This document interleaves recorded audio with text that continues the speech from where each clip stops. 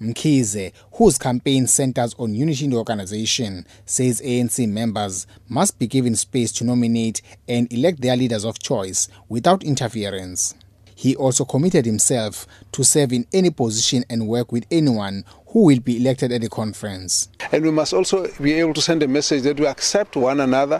We also accept that the candidates, of the candidates, anyone can be nominated, can be elected, and that the others will be prepared to work and cooperate with whoever will be elected. And that if they are elected, those who are elected will serve together, and those who will not be elected will still be part of the broader pool of leadership of the African National Congress. The ANC Treasurer General reiterated that he was against the tendency of electing leaders based on slates and factions.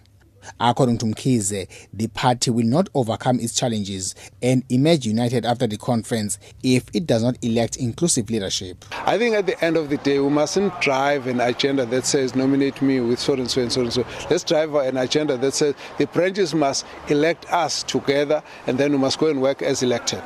It must be about building unity and a strong ANC leadership.